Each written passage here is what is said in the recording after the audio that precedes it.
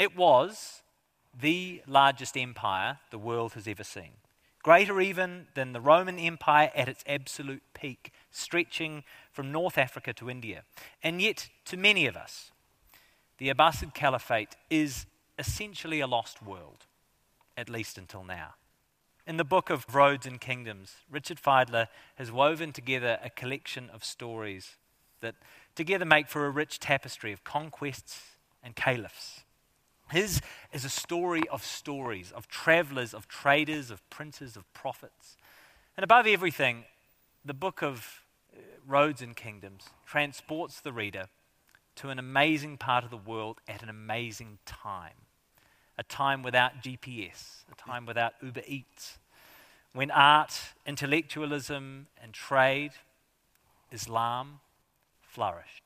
A time when people burning with curiosity about the world were encouraged to travel, to explore, and to discover.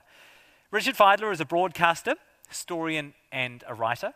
He is the author of Ghost Empire, The Golden Maze, and the co-author of Sagaland. He is also the host of ABC Australia's incredibly popular radio program and podcast, Conversations, in which Richard draws upon his immense broadcasting, storytelling, interviewing talents, and rich conversations with interesting people.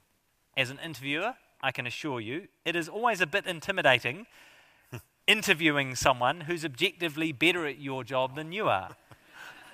But nonetheless, it is a great pleasure to be here. Please welcome Richard Fidler. Thank you. Thank you.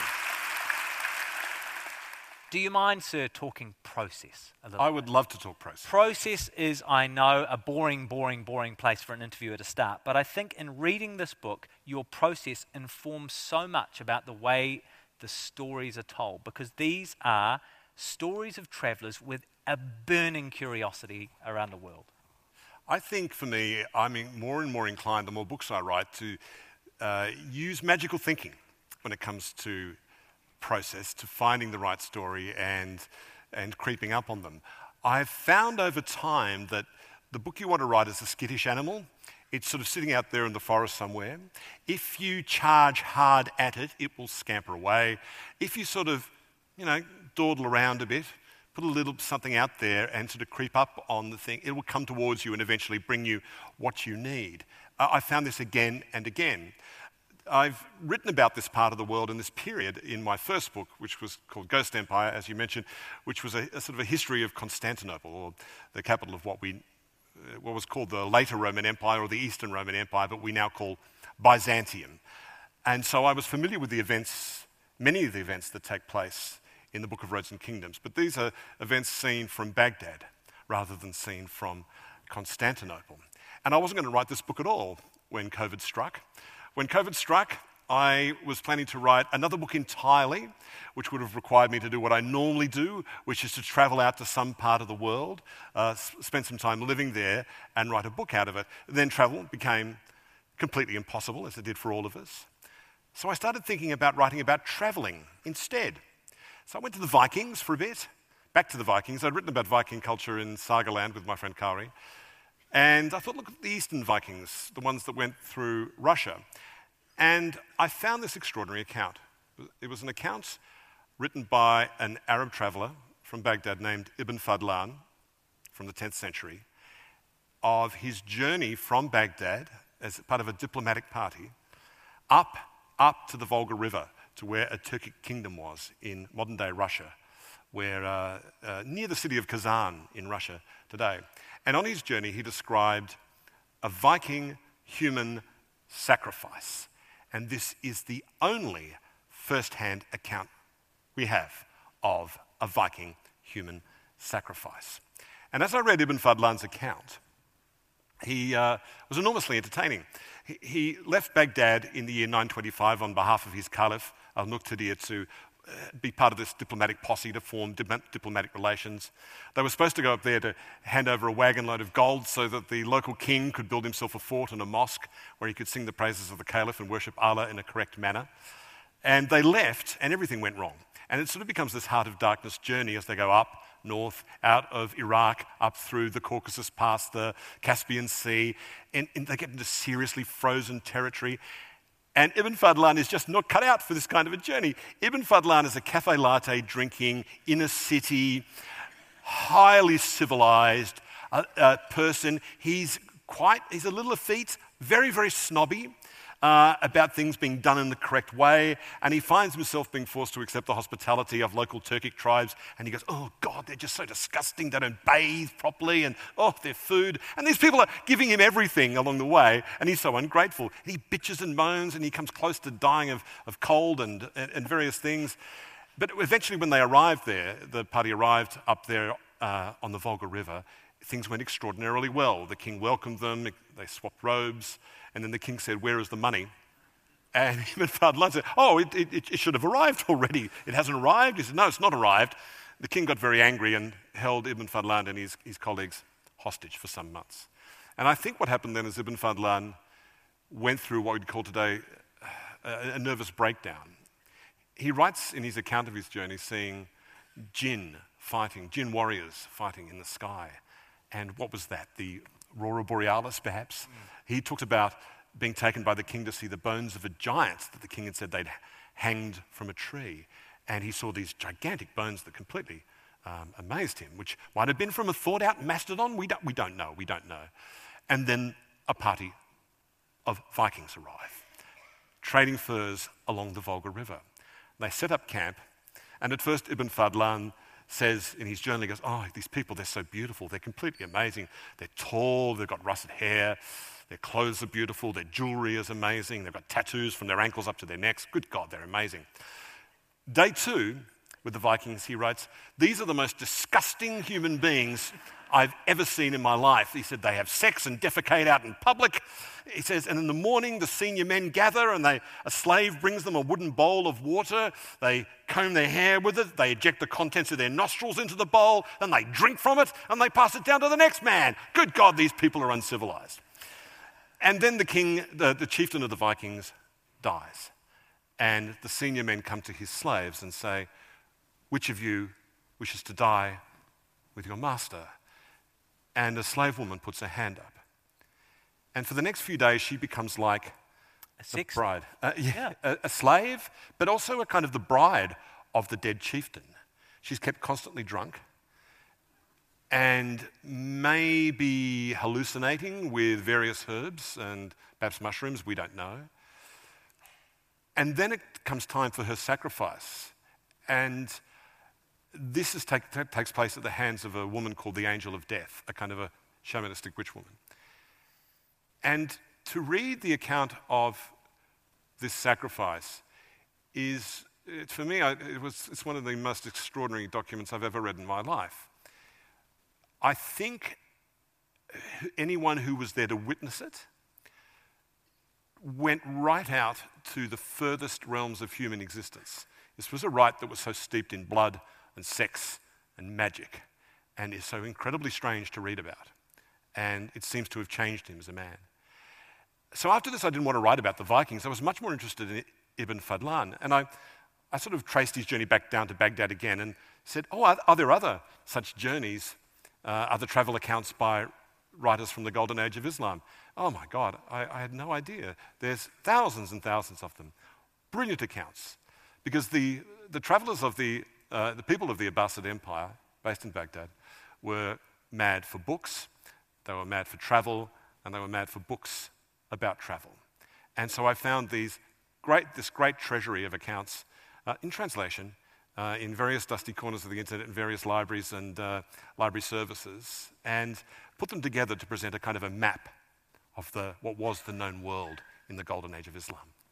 Should we talk a little bit then about how Baghdad came to be in the first place? Because there's an extraordinary period of history right after the death of Muhammad in the sort of early parts of the 7th century. What was it about the Romans and the Persians that hadn't made them terribly interested in the land that was occupied by Arabs at that stage? When you get into the 7th century CE, AD, whatever you want to call it, you have a period where the Western Roman Empire has fallen. The Eastern Roman Empire, based around Constantinople, is still there. It still runs the territories that the empire had run for hundreds of years, including what is now modern-day Turkey, Greece, Egypt, Palestine, Syria, parts of North Africa. And then there's the Sassanid Persian Empire, based around their capital in Ctesiphon on the Tigris River in Mesopotamia. And these two emperors were very haughty, very arrogant. They called themselves the two eyes of the world. They were such elevated creatures, running such beautiful civilizations that everything else was beneath them. For centuries, both these emperors had regarded the Arabs, the Bedouin Arabs, as a very marginal people living in a desert land that neither of them wanted. They had client kingdoms set up on the border of Arabia, where they let them sort of run their people on their behalf. But then in the early 7th century, the Romans and the Persians went to war, one of those all-out totalizing wars, which left both empires utterly drained. And this was coming off the plague of Justinian a century earlier, which had come back again and again, the Black Death, culling the populations of both their empires. And this meant that when all this was going on, they weren't paying attention to what was going on in the Arabian Peninsula, which was that the tribes of Arabia had been unified by the Prophet Muhammad.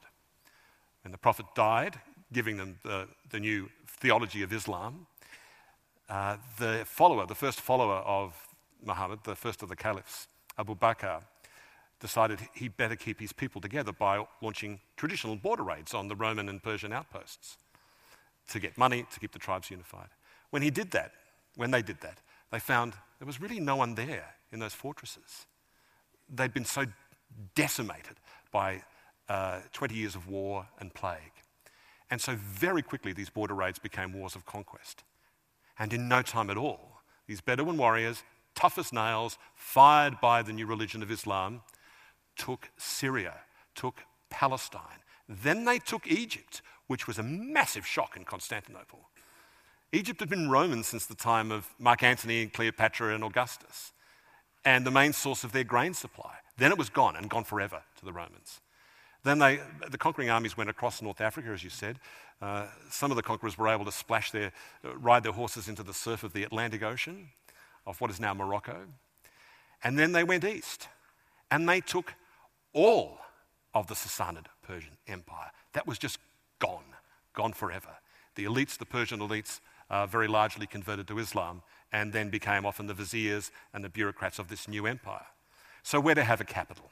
First it was Medina in what is now Saudi Arabia, then Damascus, the Roman city of Damascus, but that was under the Umayyad dynasty, which fell under a revolution from the Abbasid dynasty, and they wanted their own capital, not somewhere near the Mediterranean, because that was old hat. That's not where the money and the action was. They wanted somewhere further east. And the Caliph Mansur of the Abbasids decided to build a purposeful capital on the Tigris River. This was in Mesopotamia, the land between the two rivers, one of the most fertile regions on earth, because he wanted a giant metropolis. And so this purpose-built capital, metropolis, Baghdad, was built on the Tigris, near Ctesiphon, near Babylon, in this kind of neighborhood of the capitals of formerly great empires.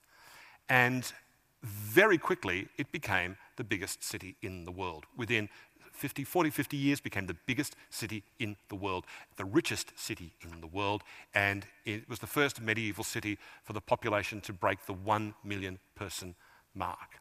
It was founded on a disc in the middle, they called it the Round City, which housed the palace and the central mosque, and they had gates pointing on the cardinal points of the compass. And after the city's gates were completed, the founding caliph, Mansur, was said to have stood on the gates and looked out and said, "Here is the Tigris, and nothing stands between it and China." Because they were focused on the burgeoning world of the East. Now, I don't know about you, Jack, and in New Zealand, maybe it's the same, but in Australia, weirdly enough, we're all brought up with that kind of Western-centric view of history, which is natural. People are chauvinistic about the cultures they come from, I suppose. But, we're all brought up on this myth that civilization is founded in Mesopotamia with Babylon and Sumer and the like. It goes west from there to ancient Egypt, west to ancient Greece, to ancient Rome, to medieval and Renaissance Europe. Then it crosses the Atlantic, where it lands in America, and then civilization goes further west, where it arrives finally in California, where it goes to die. And that's what we're all told as people as we're growing up. And the early Middle Ages are called a Dark Age, and they certainly were a Dark Age. If you lived in France or in England or Germany, you'd be living in these small villages. London and Paris were muddy little backwaters. But if you lived in Baghdad or Persia or India or Sri Lanka, which was known as the island of Serendip, which is where we get the word serendipity from, if you lived in China and in Central Asia, this was an era where the blood quickens, where you have big cities, you have trade along the Silk Roads, both overland and via the ocean routes as well around the Indian Ocean. This is when people are exchanging ideas about art, culture, religion. Enormous profits are being made, goods are being traded, huge wars are taking place. This is a time of a golden age, not a dark age. Okay, speaking of the golden age, you've got a wonderful passage there from Harun al-Rashid, the Caliph of Baghdad, I think page 98 that you were going to read to us, that gives people a bit of a sense as to Baghdad and the absolute golden age of Islam. Yeah, this is a bit of a portrait of the most famous of the Abbasid caliphs, Harun al-Rashid, which many people here might have read The 1001 Nights, The 1001 Arabian Nights, yes? Yeah. Harun al-Rashid appears quite regularly in those tales as a character. You often find him languishing in his palace in Baghdad at night when it's too hot to sleep, and he says something along the lines of, "I'm bored," to his friends. "Let's go out in the city and see what we can find," and they encounter some mystery or an adventure. But he was a real historical figure, Harun al-Rashid, and presided over the golden age of Islam from Baghdad at its imperial height. Harun al-Rashid, tall, good-looking and slim, with wavy hair and olive skin, presided over an empire that stretched from North Africa to India. The English poet Tennyson would later fantasize about the golden prime of good Harun al-Rashid, and even in Harun's own time, Muslims could feel the sunshine of God's goodwill on their faces. "Did you not see how the sun came out of hiding on Harun's accession and flooded the world with light?" asked one giddy poet. Harun was, in all likelihood, the wealthiest man who ever lived, and spent his riches freely. On his wedding day, he handed out fistfuls of gold and silver coins to people from all over his realm, while his servants distributed brocaded gowns and scented oils from large glass bowls. To his wife Zubaydah he gave an ornate sleeveless jacket studded with oversized rubies and pearls. "So great were the splendors and riches of his reign," wrote the scholar al-Masudi, "such was its prosperity that this period has been called the honeymoon." When Harun came to the throne, Baghdad had become the first medieval city to pass the population threshold of 1 million people. In the new districts of Rusafa, Shamasia and Mukharim on the east bank of the Tigris, princes, courtiers and merchants built palaces and mansions that outshone the grandeur of the Golden Gate Palace in the Round City.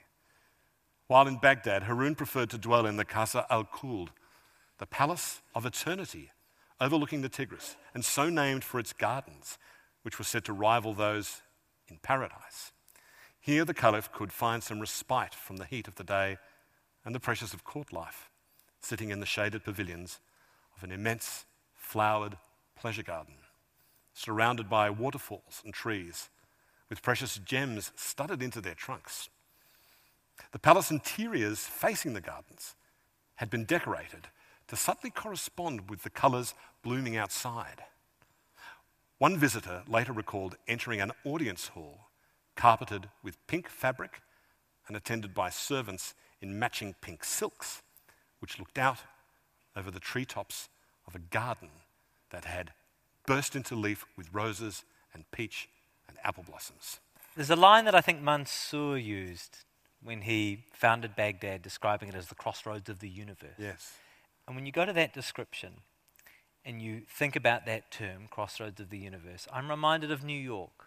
Modern New York these days, I think they call Times Square the crossroads of the universe, which is perhaps somewhat debatable. But it's interesting to think about how we picture the centre of culture and arts and intellectualism in the modern age. Is it fair to say that's how Baghdad was seen at the time? They saw it that way, and they were right to see it that way.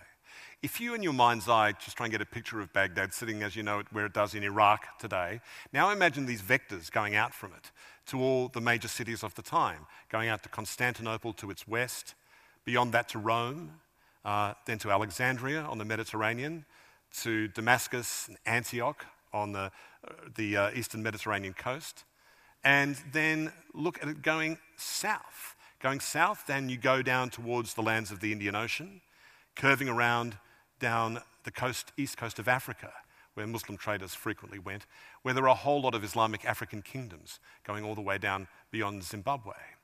And then you look from there, another vector's going into the cities of India, going southeast down to Sri Lanka, and then the trade routes of the Arab travellers going across Central Asia into central China, and the mariners who followed the monsoonal trade winds going around the Indian Ocean coast, through the Moluccas, round the coast of what is now Singapore, and up to Guangzhou, where Muslim traders had their own precinct of Guangzhou in the 9th century, which was ruled over by their own special judge, and this was allowed by the Tang dynasty emperor of the time. So yes, they saw themselves at the centre of the world, at the crossroads of the universe. Can you talk to us a little bit about the tension between Islam, the religion, and the way that the caliphate approached governance?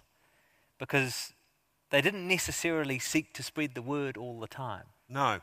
I think this is the answer to why this empire endured.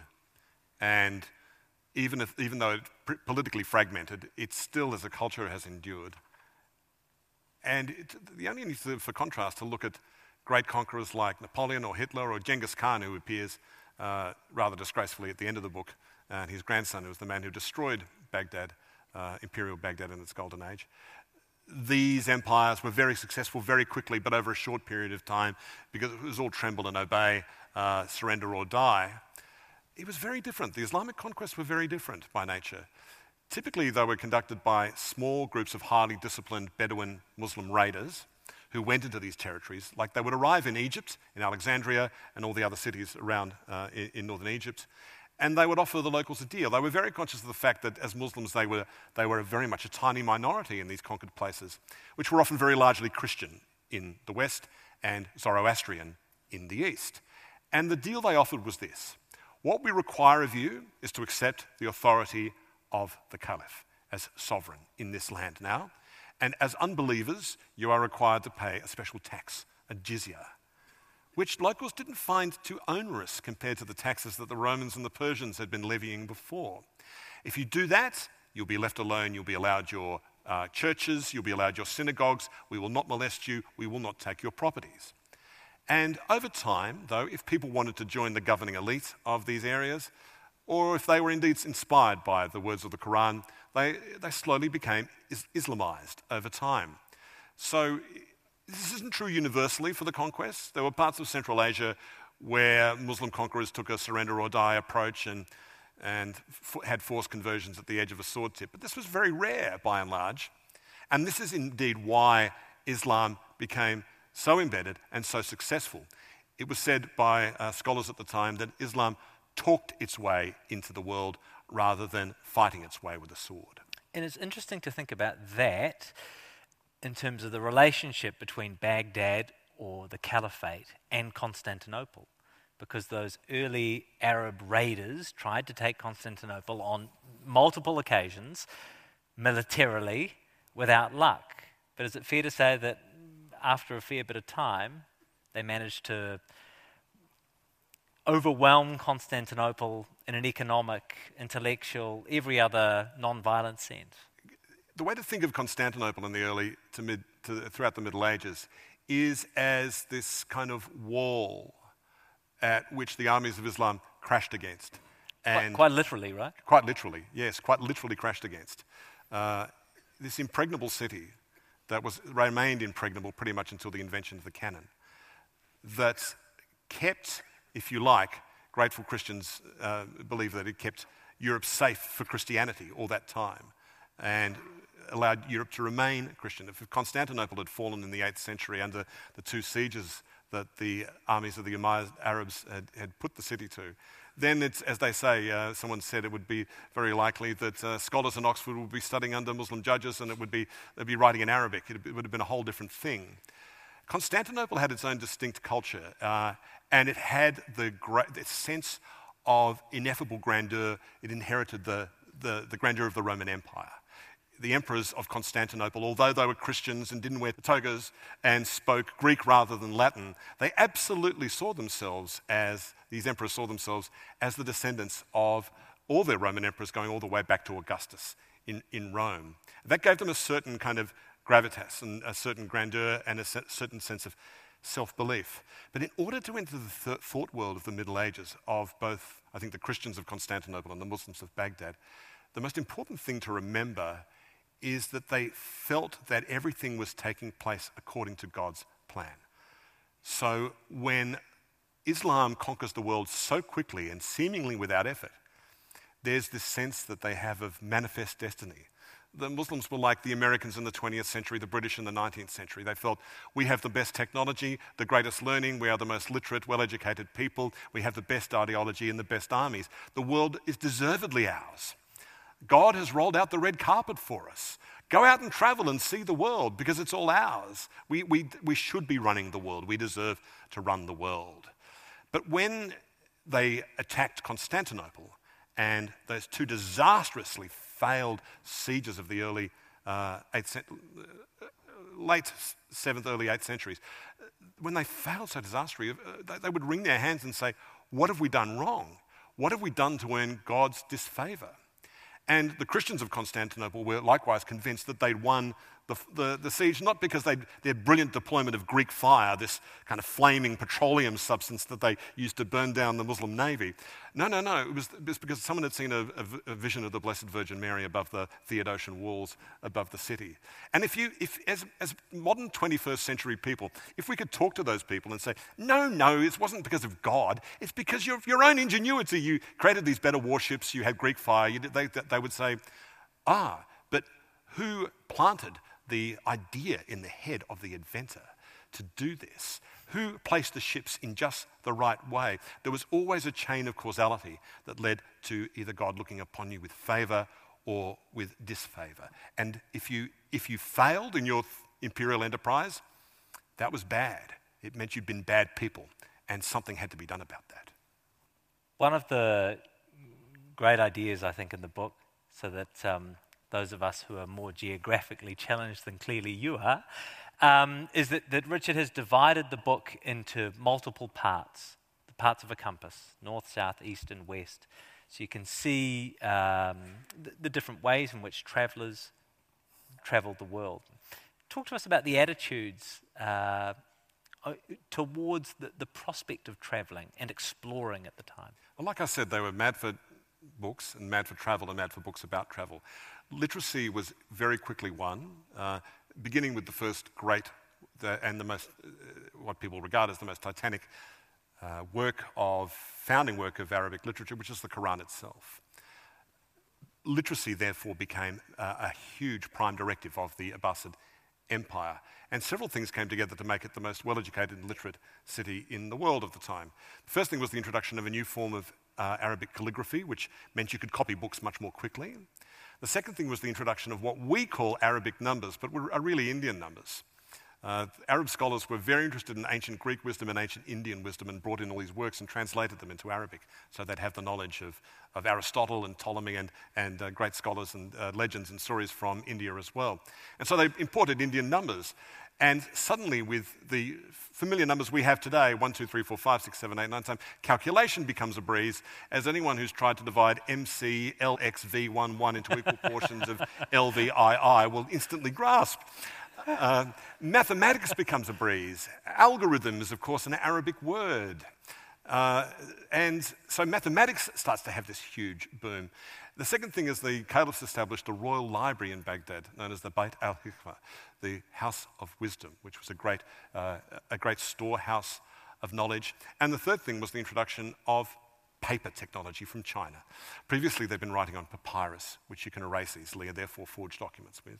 Or they'd been writing on parchment, made from animal skin, which is incredibly expensive. But paper comes from mashed up plant matter. You put it on a screen, It's fibrous, it has a great deal of tensile strength, it absorbs the ink and holds it, so it's much harder to forge documents. And they found that if they got a sheaf of paper and stacked it together like that and bound it along one edge, you could produce what we call a codex, or a normal book. And it's much easier to retrieve information from a book like this than from a lengthy scroll. So with that, the literary world gathered this huge prestige in Baghdad. It was said at the time that the two most well-paid professions in medieval Baghdad were poet and translator, not hedge fund manager. And with this came, combined with the desire to travel, meant that travelling scholars produced these huge, compendious geographies of the world with wonderful titles, one of which I've taken for the title of this book. One of such books was called The Book of Roads and Kingdoms, the original one by Ibn Khaldun. And there was also this wonderful scholar who I love the most, called Al-Masudi, who wrote the most beautiful book with the most beautiful title called Meadows of Gold and Mines of Gems. Isn't that a beautiful title for a lovely book? He'd been everywhere. He'd been through Africa, he'd been to the Church of the Holy Sepulchre in Jerusalem, he'd been through Zoroastrian fire temples in Central Asia, he'd been to China, he'd been to Spain, and he came back and wrote this wonderful description of the whole world and everything in it, and also the court histories of Baghdad. So there was this feeling, this need to write it all down, capture the world in its entirety, and in doing so, of course, was to celebrate the glory of God who created this world. Like Christian medieval scholars, Muslim scholars thought the world that they'd been born into was this glorious, magnificent puzzle, this huge, complex tesseract of a puzzle, and God had correspondingly also granted them the power of reason to unlock the puzzle bit by bit and see the wonder of God's work in making it. So therefore, the gaining of knowledge was a constantly joyful thing, and to find knowledge, to seek knowledge, even as far as China, as the prophet told his followers to do, was to be constantly delighted by the world that God had created for you. So uncovering knowledge was a joyful thing. Going out into the world was almost an obligation. And how does that impact your role when you're researching? I don't know if I feel exactly the same way about the world, but early on in my life, I think I decided they would never get to the bottom of how infinitely interesting the world is. And I think that sense of curiosity has always been, I'm not saying this works for everyone, but for me it's always been the best shield against depression. I find I will never get to, not even to 1,000th of the things that are worth finding out and reading about the world. So this makes for me, research is a joyful process. And to be stuck at home, rather than making sourdough, reading these works written 1,000 years ago, to encounter a great mind like Al-Masudi, who wrote Meadows of Gold and Mines of Gems, was just joyful. It was wonderful. It really buoyed me up. And it was just pure delight to encounter such things. Yeah, but I mean, the mere fact that such value was put on written text and on sharing experiences throughout this period means that you actually had voluminous material to consider when researching them. I had tons. There's so much of it, and in translation. And the quality of the histories written by the Abbasids is of the absolute highest order. I just don't think that any other civilization produced history of its own time in the Middle Ages of the same level of quality. I encountered the works, 34 volumes of Al-Tabari. Tabari, writing in the 10th century, wrote 34-volume history of the Muslim world, beginning with the creation of the world and leading right up to the birth of Islam and to the caliph before the last one he was serving under. He was too discreet to write about that. And this is history written really vividly. And it even has a kind of form of academic footnoting, although it's like pre-noting rather than footnoting, because for scholars to be seen as rigorous, they had to name their sources. And so at the beginning of these histories, you see it'll begin with someone said to someone, said to someone, said to someone, told this to someone, told this to someone, told this to someone, told this to Al-Tabari. And then Al-Tabari says. And that's how his book begins. So you can check the sources. These chains of knowledge, which were known as isnads, were a way of following the sources back to their original source for verification, which is wonderful and rigorous and hugely impressive. But in the East chapter of your book, the traveller Salam, the interpreter Salam, gets sent by the Caliph Watik to find the wall of Gog and Magog. Can you tell us a bit about that? Yeah, this was the most fun chapter to write. Sometime in the year around 823 CE, the Caliph al-Watiq had this nightmare.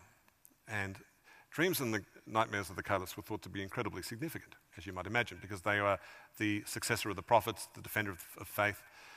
And he had a dream that the distant wall of Gog and Magog that was said to exist somewhere out there in the world to the Badlands of the far east of the world, a wall that was believed to have been built by Alexander the Great, who was named in the Quran as the two-horned one. A wall was built there to hold back the apocalypse monsters of Gog and Magog. And the apocalypse that's mentioned in the Quran and in the Bible and in some of the Hebrew holy texts talks about this wall built by Alexander the Great. And one day, the apocalypse would come when the wall would fall and these unholy monsters would then sweep across the face of the earth and invade the holy cities. And that would bring about the end of the earth. And so when Watiq had this vision, this dream that the wall of Gog and Magog had collapsed, he took it terribly seriously. And he sent out a party of people to investigate to see if it was still standing. This, according to the traveller's account in the Book of Roads, the original Book of Roads and Kingdoms, was led by a man named Salam, the interpreter, who was said to have mastered a great many languages. And the travel account is kind of interesting. He said, Salam talks about they leave Iraq, they go north around the Caspian Sea, they stop at Tiflis, which we know, we can identify as the city of Tbilisi in modern-day Georgia. Then they go past the Caspian Sea, then the language becomes a bit abstract. He said, from there we entered a black and putrid land, a foul-smelling land. We wandered through there, then we came into another desolate area where we counted the ruined cities, ruined by Gog and Magog. And keeping marching further east, we encountered strange peoples, and then eventually we landed at a town called Yimu or Igu, and a day after that, we found it. We came to the wall of Gog and Magog. And Salam, in his account, says, it's just like it is in the Quran. This gigantic wall made out of metal bricks. It's all fine. It was all still standing. There are all these guards, good Muslim guards, keeping an eye on the wall. 3 times a week, he says they ride out with hammers. They go up to the big gates. They bang on it with hammers. They go clang, clang, clang. And if they hear the monsters behind it going like that, they know everything's fine. The monsters are still stuck behind the wall. The holy cities are safe. It's all going to be fine. And he comes back. He describes his return voyage, his return trip back to the Caliph and says, it's all fine, Your Majesty, nothing to worry about. Now, for a long while, this journey was thought to have been like one of those medieval Arabic wonder tales. But in the 19th century, his Dutch translator, de Goji, thought, maybe there's something in this. Just look at it. Now, de Goji planned out his own route, and I think I can identify a different kind of route. He said, going out of Tbilisi, he said, we went to a black and putrid land. Now, if you look on the other side of the Caspian Sea is the Karakum Desert, which Karakum is a word that means black sands. It's a desert famous for its black shale sands, its vast methane deposits. This is where the Soviet Union had a gas rig once in the 1970s that fell into a gas crater. And so they set fire to it to burn the gas off, and it's still burning today. It's become a tourist attraction. It's known as the Gate to Hell. Black and putrid land, indeed, methane gas, black sand. Then he said we entered the ruined cities of Gog and Magog. And this is where I hypothesize, and this is pure hypothesis. It's pure hypothesis. I found the stories of these lost cities in the Taklamakan Desert. Now, when you come over the Pamir Mountains, out of that region I was speaking of before, from the Karakum, you arrive at Kashgar, the westernmost city in modern-day China, which sits on the rim of the Taklamakan Desert, a desert the size of modern-day Germany. And this is one of the most inhospitable places on the face of the earth. And it has these ancient Buddhist cities in them that are totally buried by the desert sand. In the early 20th century, Western archaeologists came through there to dig them up and take their treasures, which is a whole story in itself. And they've since been sort of filled in again. This is my best explanation for the ruined cities of Gog and Magog. But then you get to Igu, this town he identified. It's a homonym for Yimu, which is on the far side of the Taklamakan Desert, and that's a day's ride from the westernmost reaches of the Han Great Wall of China. So I don't say it's likely. I think it's possible he got as far as the Great Wall of China. You can certainly peg out a route that would have taken him there and back again. These desert walls look nothing like The wall that's described in the Quran, they're walls made out of matted heaps of luwai weed, because there's no rocks in this desert. So they took it out of reeds from the oasis swamps and built up impressive walls as a result of that. They're still there today. The ruins of the Jade Gate are still there today next to it. The Jade Gate was famous in Tang Dynasty China as the last post of civilization, where Chinese pilgrims risked their lives by leaving the Middle Kingdom and going out to the dangerous world beyond. So that's my theory. Dagoji had another theory. I love the idea that he went out all the way beyond to the far side of the Taklaman Desert, to Gansu province, China, and came home again. And of course, when you go back there, what are you going to say to the caliph? You're not going to say, yeah, we went to the wall of Gog and Magog and it looks like nothing like in the Quran. You're going to go back and say, oh, no, it was like, Your Majesty, it's all fine, nothing to worry about. So that's my theory. It's only a theory, like I say, but it's a kind of a fun theory. But I've also matched that with the story of those archaeologists, like Mark Orlstein and others who came through the area and took stuff they really shouldn't have taken in the early 20th century too. What pleasure do you get from hypothesizing when you piece these little different things together? Well, I think I imagine myself in Salam the interpreter's shoes and finding his way and finding descriptions of places that match the places I've been looking at on the map, and looking at Chinese and Indian accounts of these places. The description of his journey of what might be the rim road of the Taklamakan Desert matches beautifully with the account of a Chinese pilgrim by the name of Xuanzang, who several centuries earlier had come through the area as a pilgrim, defying the orders of the emperor to not leave the kingdom, to travel through the Taklamakan Desert and drop down into India so he could find the original Analects of the Buddha and translate them from the original Sanskrit. Because in China, the translations they had of the stories of the Buddha were not very good translations at all. And by the time Xuanzang came back, it was a journey of like 25, 30 years. When he returned, he came back as a hero. And his accounts of going through the Taklamakan, because he couldn't go through the border areas because the emperor's guards would arrest him, he had to go into the desert. He talks about the dangerous visions you get in the Taklamakan, and these so weirdly correspond with Marco Polo's account of going through the Taklamakan Desert, where you go through the desert sands, you suffer strange hallucinations, you see a far-off army on horseback coming towards you, and then the spirits sort of fly all around you. Xuanzang wrote about exactly the same thing, but going the other way. It's so delightful to find these correlations. And the other great correlation I really loved was that the Caliph Watik, who had sent Salam on this mission, was obsessed with Alexander the Great, as so many kings, caliphs and emperors were at the time, because Alexander set this impossible standard that none of them could meet. He'd conquered the known world by his 30s. Julius Caesar was said to have wept while he was merely the governor in Spain at the same age that Alexander died. He said, look at me, I've failed to meet the challenge of his record. And Watik was haunted by the aura of greatness of Alexander the Great.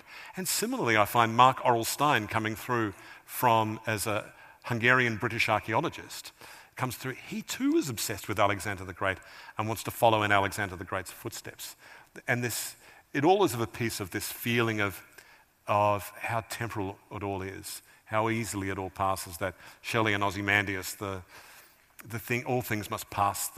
We live in the greatest city of the world, in Baghdad, but this will fade and disappear one day, and will anyone ever remember us?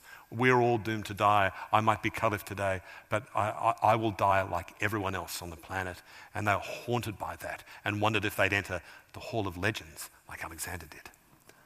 In the original source material, is there any work by women? Just barely.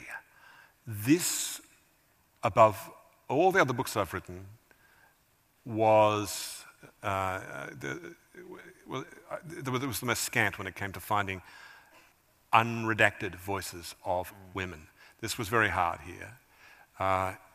All these societies at the time were very patriarchal, of course, but other societies did allow brilliant women to come through from time to time. In Constantinople, there was the great Irene of Athens, one of the most extraordinary figures of the whole of the Middle Ages, who definitely ought to be better remembered. She's an amazing human being. And Anna Komnenos, who wrote the Alexiad, one of the first medieval proper work of history in that part of the world. here it was much harder, and the reason was because the Muslims sequestered their noble women into a harem, the city of women in Baghdad, which took up a huge part of the city and was like a kind of a parallel city with its own reigning figure, which was often the Queen Mother, sometimes the Queen, but after a certain period, kind of stopped marrying. They just had concubines. So it was the Queen Mother who would be the predominant figure in the harem. And they appear, but you hear their voices, their stories told through male historians. The one class of people whose voices I believe I found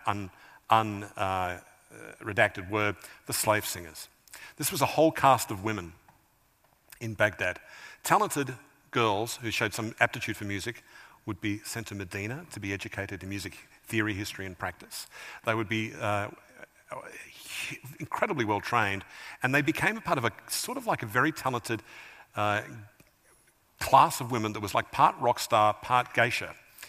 They would become the slaves of powerful and rich and influential men and be invited into the men who'd be sitting around drinking. Yes, they drank alcohol in Baghdad. Yes, they did. They said sorry to God in the morning, but they drank alcohol.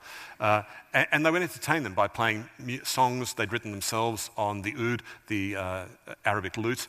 And often they would have that extraordinary skill of being able to just completely improvise poetic quatrains just off the top of their heads. They write these kind of incredible tributes to these extraordinary women. And of course, they were given a license to give the men a hard time. They would, because men like nothing more than have one of their company singled out and mocked, and then all the other men will fall about laughing. And so they're often known for their cruel wit. Yet they were still slaves. There were rules about who was permitted and not permitted to have sex with them. Only their masters were permitted to have sex with them, but no one else, under pain of death. They would become quite powerful, but they would often send, like Harun al-Rashid fell madly in love with two of his slave singers and would often send like flirty bits of poetry back and forth to each other. And I have the lines from some of these women in this book, and they're witty, funny, and some of them just burn with desire, because this was not a very chaste society. This was all about, if you wanted someone, you said so, and you wrote about it poetically and masterfully at times as well. You are, of course, not just a historian, not just a writer, but you are an incredibly popular and successful host of ABC's Conversations. Radio and TV is very collegial. You work with wonderful people. I work with really wonderful producers. I'm very, very fortunate like that. And that's such a pleasure to work collegially with them. But then it's also nice to work on your own as well. But that's a real pleasure as well, the quiet of that, as opposed to the hecticness and the collegiality of broadcasting. I think both appeal to different sides of me, and perhaps to you as well, Jack. I don't know. Well, I couldn't pull off something like this, Richard. I don't know. Perhaps neither could I. I don't think when I wrote my first book, someone said to me, "Why have you waited so long to write a book?" And I was quite flabbergasted. I had to think about that for quite a while. And I think I just had to wait to get old enough, I think. It wasn't the kind of the person who would write that brilliant book in my 20s. I had to wait till I felt confident enough to get older before I could start writing a book, I think. You return to him time and time again, Masoodi, all throughout your story, and I wondered if maybe we could close out the session with that beautiful little opening passage that Masoodi has offered up, a recipe for invisibility. Yes, now this is important, so take notes everyone on this. This is a potion for invisibility. This is how my book begins. I was smugly pleased with my opening line of this book. I found this from a letter Masoodi had written to a friend. This is how you become invisible. Anyone can do this. First, you must find a dead cat. The animal must have already died from old age or from some misadventure. You must not slaughter one for this purpose. Carefully remove the dead cat's head and hollow out its eyes. Then take it to a patch of ground in a place where no one's likely to visit. Dig a hole. The hole should be as deep as the distance from your elbow to the fingertips. Put some dung at the bottom, place the cat's head inside the pit so that it faces up to the sky. Now you must do this. In both eye sockets, place a castor oil seed, then fill the rest of the hole with dung, pat it down, sprinkle a handful of fine dirt around the edges in a circle, then place a round stone on top. No one must see you do this. Every day for the next 30 days, you must irrigate the site with blood. Now, this must be procured from a bloodletter. Again, no creature should be harmed. If after 40 days there is a shoot from the soil, good. If not, continue watering it with blood for 60 days. If it sprouts, good. If not, then continue watering it in this manner for 70 days. If not, then for 90 days. Tell no one of this. After a time, 1 or 2 plants may grow. When they begin to bear fruit, and this is crucial, you must not let the fruit fall from the tree to the ground. Instead, carefully harvest some seeds from the pods. Then you must climb up to a high place, like a rooftop, and sit there with the seeds in your lap. To your left, there must be a 14-year-old boy on the cusp of puberty. To your right, there must be another 14-year-old boy who is also not yet a man. Put one of the seeds in your mouth, then turn to the boy on your left and ask, "Do you see me?" If the boy says, "Yes," then turn to the boy on your right, taking care not to lose your balance, and ask, "Do you see me?" If he also says, "Yes," then throw the seed away and place another seed in your mouth. Repeat this process with each of the other seeds until you find the one seed that, when placed in your mouth, will make both boys answer, "No." They will likely say this with some astonishment. Carefully place this special seed inside a signet ring, concealed under a jewel. Wear the ring on your finger. Then, whenever you wish to avoid someone in the marketplace, put the ring in your mouth and disappear. Many people have done this and succeeded.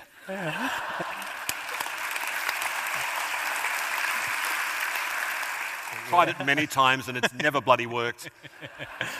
Tried to avoid dull people in the marketplace, put the ring in my finger, I'm still there. It's not the ring of power. I'm not Frodo, no. But critically, you know that it's a prank because... I think it's a prank. I think the whole thing's a prank because Masudi says, don't kill a cat.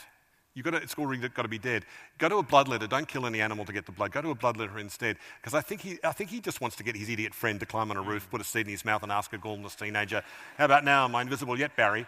And I think it's just a prank because he wants no animal harmed in the making of this practical joke.